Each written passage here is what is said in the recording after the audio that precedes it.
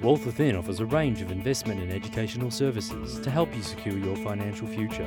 Whether you're an aspiring trader or simply want to increase the strength of your portfolio, Wealth Within are dedicated to maximising your investment returns.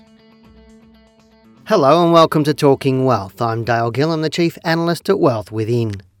In this podcast today, I'm actually going to be talking about the 3 Ps to becoming a share trader. And I thought I'd simplify it down because over the last few months I've been chatting to a lot of people that have been telling me they're share traders, and some of them have been saying I've been trading for 6 months, some have been for 2 years, and some have up to 5 years. But when I actually started questioning them about how they trade, what they did, what rules did they use, what strategies did they use, and a whole range of things that I believe a share trader should have or they should be to be calling themselves a share trader, I found that the majority of people weren't share traders at all. They were actually just individuals that bought and sold a few shares without really any rhyme or reason or any really real strategy. So I thought with this podcast I'd actually go through some of the areas that I thought were essential for share traders. And I've always said to me, a trader, you're not a trader. It takes 2 to 5 years to become a share trader or a trader, whether it's shares, options, warrants, futures, currencies, commodities. But it does take you 2 to 5 years, and it's not something you can really shortcut. Because to me, you're not a share trader unless you've been through bull, bear, and sideways markets. And a lot of people start out in a bull market like we had in 2003 and traded for a couple of years, said they were a trader. And when the bear market resulted, they got slammed. And to me, that's not a share trader. You need to be through all different market conditions and have rules and tools and strategies. But the 3 Ps to share trading are planning, process, and psychology. And I thought I'd simplify it down to those 3 areas. Obviously, the underlying theme under all of this is education and understanding what planning is and understanding what process is and understanding what psychology is. But more so, not just what the concept is, but how to do them properly. And because we do need skills, we also need strategies in the share market to be able to be doing that successfully, not just for 3 months or 6 months. And as I said, I've met so many traders over the years that have been trading for 12 months or sometimes 18 months or 2 years or even longer, and they're trading all sorts of things with not a lot of knowledge. And in most cases, when I say to them, look, I'll see what you're like in another year's time when you've gone through a different market condition. And the majority of times I find out that the traders lost a lot of money because especially with guys, because what we get is most of the people wanting to trade are generally guys, and generally we overestimate how good we are, our skill level and our knowledge level. So we think we've got more knowledge than what we actually have, and we think our skills are much higher than what we actually do have. And it's not until somebody who's a good trader comes along and says, well, hang on, you don't really know this and you can't really apply it. And I can give you story after story of somebody. I said to them, do you know technical analysis? And they say yes. And then when I ask them what it is, they can't even explain really what even technical analysis is. And they don't even understand some of the words of some of the tools or the techniques that we use, or they even use for themselves. So they don't even understand the process properly or what they're doing. So to me, it's really, really understanding that education is totally the key to everything in the share market. Because I often say to people, would you go to a brain surgeon that's just read a book or gone to a weekend workshop? The answer's got to be no. Would you go to an accountant that's just done the same thing, or a financial planner or a solicitor or any professional in the marketplace that you want to build your house with? Would you go to a builder that's got a hammer and a screwdriver and said, yeah, mate, no problems, done a weekend workshop last week, I know how to build a house? You wouldn't. But people often think they can become a share trader just with a little bit of understanding, or they picked up a book, or they've attended a weekend workshop and says, yeah, now I'm a trader. But really what they are is they've read a book, as I said, or gone to a seminar, but really they've got like a gun, they've loaded the bullets in it, stuck it to their head and start pulling. And eventually one of those bullets is going to fire off and it's going to kill them.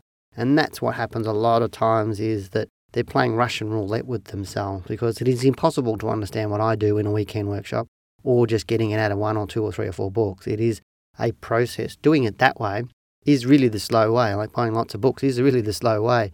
And the majority of people I see that just want to read books and try and do the trial and error method take more than 5 years to actually learn how to become a share trader.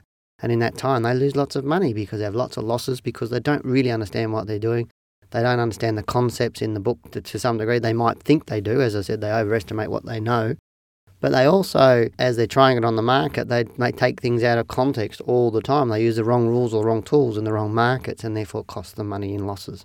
And that's really what concerns me a hell of a lot. And I was reading Choice magazine last week, and I was reading an article about wealth creation seminars and options educators, and I did write about that in my stock report last Friday, about how these people are promoting all the riches and the get rich quick, and how you can make thousands of % just by following their little strategy, or, with a bit of a computer program, come up with these trades and actually make money.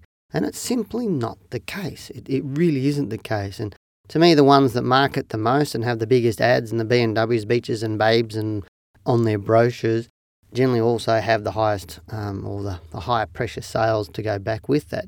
But at the end of the day, it's looking at your process and saying, okay, well, what do I want to achieve? How do I want to do it? And it's all about planning, process and psychology. As I said, the 3 Ps to becoming a share trader. And I will cover those 3 areas in depth, but I'll probably do that on a second part 2 of this podcast, where we can go into each one of those 3 areas so that you can understand what I'm really, really talking about.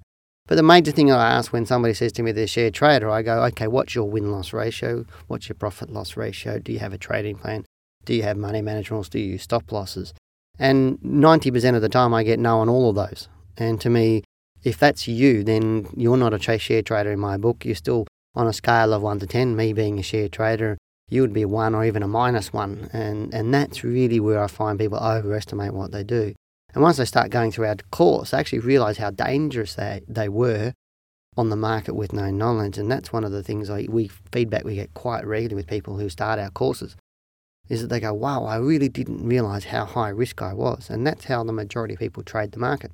I was chatting yesterday with a gentleman who's been a futures broker for 2 decades or 3 decades, since sort of the early 1980s. He's been a futures broker, shares, options. He's an options expert. And he was saying to me, yesterday, he said the average life of a futures trader is measured in weeks or months, not in years. The average futures trader lasts maximum of 7 months because they're uneducated, and yet futures, CFDs are a form of futures contract, and everybody else is going out there trying to trade CFDs, which is that new hot flavour of the month type way to make money. And then you get the educator saying, we'll teach you how to trade CFDs, you don't need much knowledge, just come to our weekend workshop. And it's the same with the CFD market, is the average life of a CFD trader is measured in weeks and months, and most of them would be broke within 9 months. And it's the same with options, and the people go broke between 3 and 9 months because they're learning the wrong way. And as I said, it all gets back to the 3 Ps, planning, process, psychology.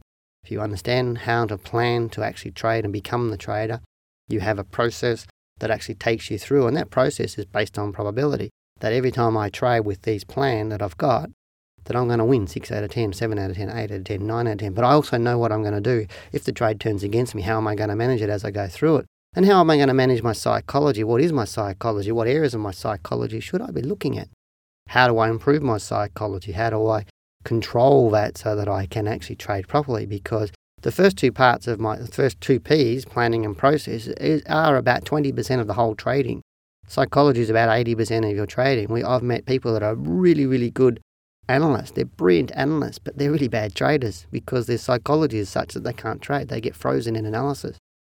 But then I get others who aren't necessarily as good as the planning and the process, but their psychology is great, and they go out and trade and they're really good. So they're really good traders, but really average analysts. So what's the best mix? And to me, it's a mix of both. You need to be a good analyst, but you also need to be a good trader. So you need to understand and be able to manage that psychology, but you also need to understand and work your plans and your process and make sure you're highly educated. As I said, I'll leave the general concept with you right now with about what you need to become a share trader. And in my next podcast, I'll actually go into detail what the planning process is. To me, as I said, always the key is education for yourself.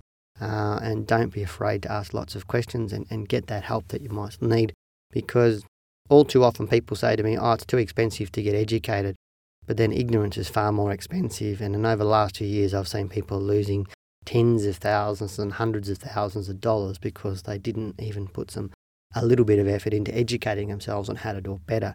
Don't make the same mistake in the next 2, 3, 4 years. And when we do move back into a bull market, those who are educated are going to be much more agile enough to understand when it's starting to become bullish and get in and profit more than anybody else. As I said, in our next podcast, I'm going to talk about planning, process and psychology. I'll leave you with that for the moment. I'm Dale Gillam, the Chief Analyst at Wealth Within, and you've been listening to Talking Wealth.